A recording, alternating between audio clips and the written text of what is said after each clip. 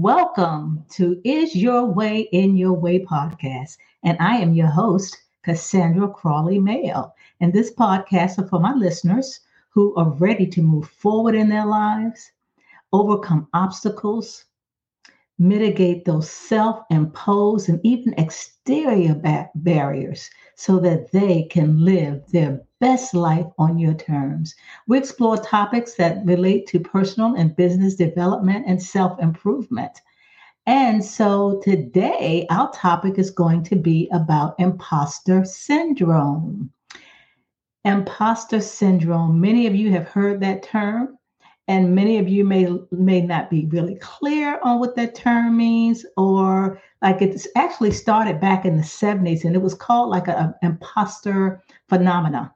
And imposter syndrome, now it's called imposter syndrome. And the imposter syndrome is actually people that internalize feelings of not being good enough, internalize feelings of being a fraud or don't belong, or even despite all those accomplishments that they've made, they still don't feel like they're good enough.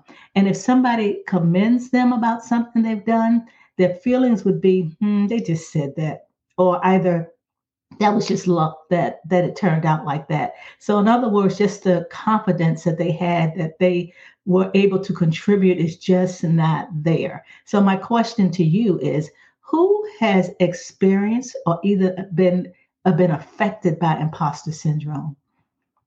And if you have, do you know the effect that it had on you? Well, I have two examples that I'd like to share. One in particular was when I was in corporate America. I was in a lot of meetings. We had so many meetings, but this is actually when I started working there. It was pretty new to my position. And during a meeting, everyone in a meeting, you have your agenda, you have your, opinions and thoughts that you have about certain topics that are being discussed. And I remember raising my hand because I had a point of view that I wanted to share. And when I did share that, everybody looked at me like, what is she talking about?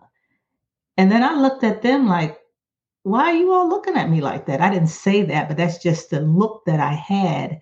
And they didn't even acknowledge that I had said anything in the meeting. And I actually felt like, well, maybe I shouldn't be here, or I don't think I belong. I had these doubts about myself. I even doubted what I said even made sense, and I was like, So, the effect that had on me, we had so many meetings, I was reluctant to even say anything in a meeting because it was fear of me having this feeling of not belonging. And whatever I said, it's like I didn't even have a voice. Another incident occurred, and I'm going to call it gaslighting. And some of you may have heard of gaslighting, and perhaps some of you have not. But I remember when I started another position, I was promoted to a different position, and I was called into the office by the senior vice president of this division. And he told me to come in, have a seat. And he shared with me that my colleagues had mentioned that we had all gone to visit a client. And while in the office of the client, that I was so embarrassing to them. I asked all these questions, these silly questions, and they just didn't believe that I was fit for the job, because the majority of my job was to interact and engage with our clients. And these clients, what I would call C-level clients, in the suites, like the CEO and the COO and the CMO, all of those C levels. And they shared that with him. And then when he shared that with me, I just looked at him. I was actually devastated that my colleagues would even say that, and me being relatively new in my role. And I was just, oh my gosh, I can feel the feelings now that I just felt like I really don't belong here. And what I called, they were gaslighting me because it was like a control, like a psychological manipulation of me. So what that meant is that's what they felt. And I started feeling ashamed about what they said about me and thought maybe I was asking crazy questions. And rather than the senior vice president just maybe having a conversation with the client to get their perspective on it, he didn't do that. He just took their words on it, on that. So I just call that like the abuser trying to control a victim. Here I am. I was just duped by my colleagues, so this is the thing. When he shared that with me, I asked, could I be dismissed? And I actually wanted to go home because he indicated not only was I embarrassing, but he thought that I should go back to the industry that I was in before because he felt I was better suited for that. And I asked him, like I said, could I be excused? Let me think about it. Came back the next day, and my decision was no, I'm going to try. I'm not going back to that division, that industry. I think I'm going to be okay.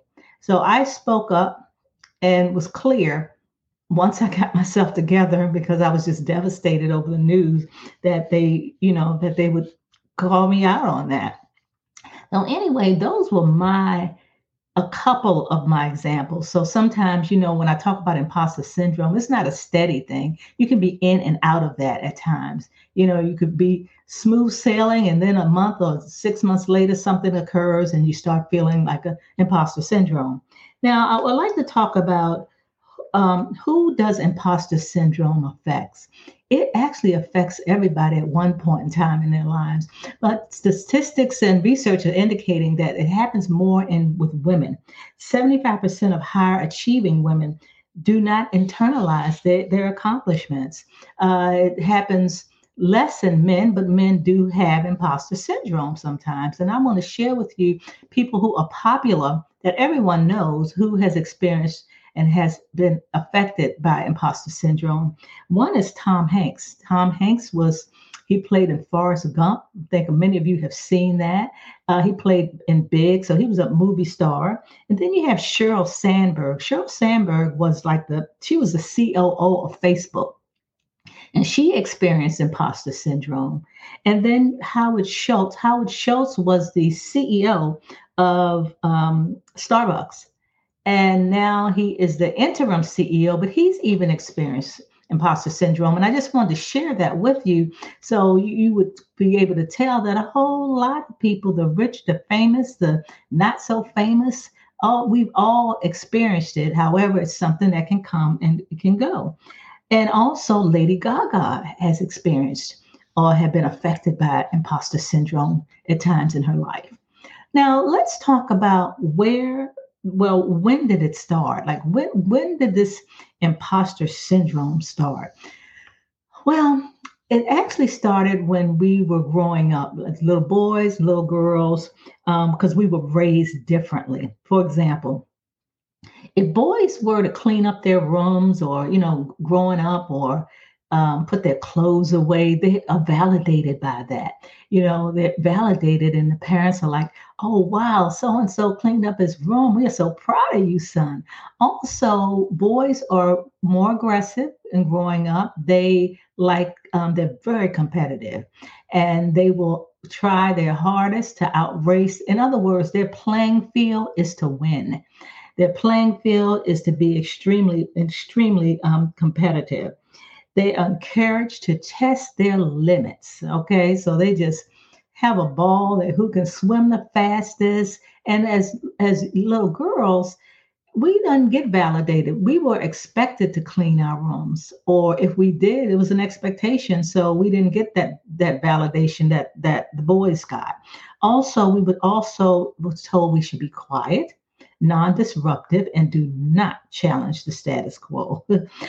So, in other words, we would hold ourselves to some impossible standards that increased the pressure that we had because we weren't praised a lot. And so, therefore, because we did not get praised a lot, we just had those expectations that were very high. We raised the bar on ourselves, and so therefore, sometimes we could never feel good enough because we kept raising it and raising it and raising it because we were expected to do so many things. Now, let me talk about, in other words, all of that is our beliefs as we were growing up. And that's why it's very significant to understand how you grew up, what your childhood was like, because it plays a significant role in who we are today. Now, where does this imposter syndrome happen? Well, it happens in jobs, particularly a new job, perhaps, or it could happen if you've been in a job for a while and you have new bosses to come in. Then that could happen there. It happens in different organizations. It can even happen in the education field in schools. Although imposter syndrome is an individual thing or characteristic or whatever, but I see it as it can also be systemic, and I mean like an imposter culture. And an imposter culture is like you go into an environment, a work environment, and their culture may be we work long hours here. And I remember in my corporate arena, I never ever worked 40 hours. 50 hours was it, and sometimes even more. And I'm embarrassed to say because, of course, I got burned out, but that was the culture. You can go in an environment where, everyone, let me talk about for the men, for example, they'll have a meeting somewhere, and then after the meeting, they'll all go play golf. Maybe as women, we don't play golf. Some of us do, absolutely, but then there's some that do not, and they care not to really go there because that's not what they do. And so with that, it's like, well, maybe we're not good enough to be in this organization, or um, maybe they'll find out we're a fraud if we go. We'll try to play, but then we'll be embarrassed. So we're not going to go out there and play that game. Or then there are opportunities where after a meeting, you go out to eat, and then everyone drinks and you're not a drinker. So therefore you feel like you're not a part. And that's what I mean by the imposter culture. Because as women, we are, well, it's like we're not heard. We may be seen. We may be the ones that bring the coffee, make the coffee in the morning. The conversations at work lack a lot of inclusion. We're not involved in the conversations. Microaggressions, like small acts of exclusion, perhaps can occur. Um, and so, as a result of that, women are assessed on their performance, as men are more assessed on their potential. And also, as a little girl, our playing field was relationships. We like to build and have relationships, and we do feel the same way in corporate or whatever organization we're in. And there may be an opportunity if you don't know anyone, you can't build a relationship. You don't trust anybody because you haven't had the opportunity to really get to know them. Then that can impact those relationships.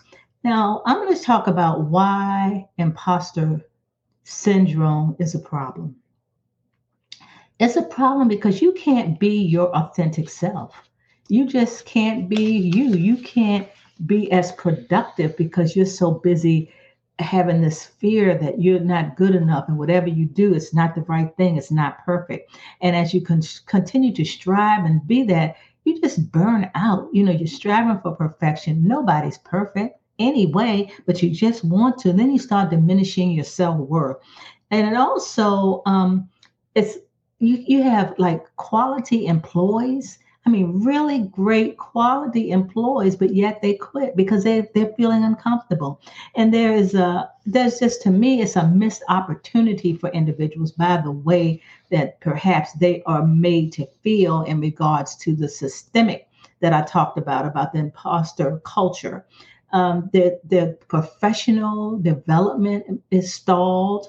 They have this anxiety and feel isolated and alienated. So like now that's why it's not good. And like I said, it's not a constant thing, but if you're in and out of it, it can impact your workflow. It can impact your productivity. Now, so I'd like to talk about how do we overcome it? How do we overcome it? Self-compassion. Okay, we need to think about perhaps what have we done? What accomplishments have we made? Why don't we list 5 accomplishments that we've made so that we'll know that we are worthy. We are we don't diminish ourselves. made a positive impact. Just think about individuals or co-workers or someone that you've helped get promoted or things of that nature. And it's just that, you have to remember, you have to go back on those things. Even seek mentorship of somebody in the organization, uh, and look for improvement, and they will look for your improvement and tell you some, be honest with you, in other words, somebody that will be able to do that. Also, be intentional. First of all, you have to be aware what's going on in your head when you start feeling like you aren't worthy enough, when you're feeling like I'm not good enough. What triggered that? Think about what triggered that and acknowledge it and become aware of it. And then I always say we must be intentional about what we are there for. For example, I'll use myself again. My intention is to empower you to live your best life on your terms. If I focus on my purpose, my intention for being there, it's not so much my ability. That intention, if I'm just clear, tuned in on what it is that I want to accomplish while I'm there, that imposter syndrome perhaps will just dissipate for a while. Talk to other women about, how you're feeling, because I guarantee you many of them have felt the same way. Find a cheerleader in the organization. And also, like I said, um, be confident on your intent to serve.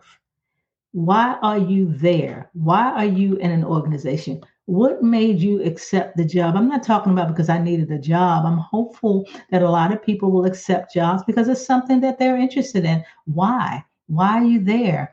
If it's service, keep that in the back of your mind and know that. And another thing, try not to avoid, and I'm like this, I'd like to avoid pain and discomfort. Don't do it. Walk in your fear. Walk and be uncomfortable, because that's going to boost your confidence, because it's self inflicted, it's self imposed because you're not. And also, push ourselves to get out of our comfort zone. If we push ourselves to get out of our comfort zone a little bit at a time, we will find that we are even more confident. Give up that perfection. Give up getting this gold star. We got gold stars and we're in kindergarten. This is the real world. So don't look for gold stars. Okay. So I like to wrap this up, I want to go through um, the what imposter syndrome is. When I talked about internalize those feelings that you're not good enough. Who has that? Who experiences that? A whole lot of us. But 74% of women are the ones that they say that have it more, even though this imposter syndrome started in the 70s, but it was called a phenomenon. Now it's called imposter syndrome. And also, I said 75% of high achieving women do not internalize their accomplishments.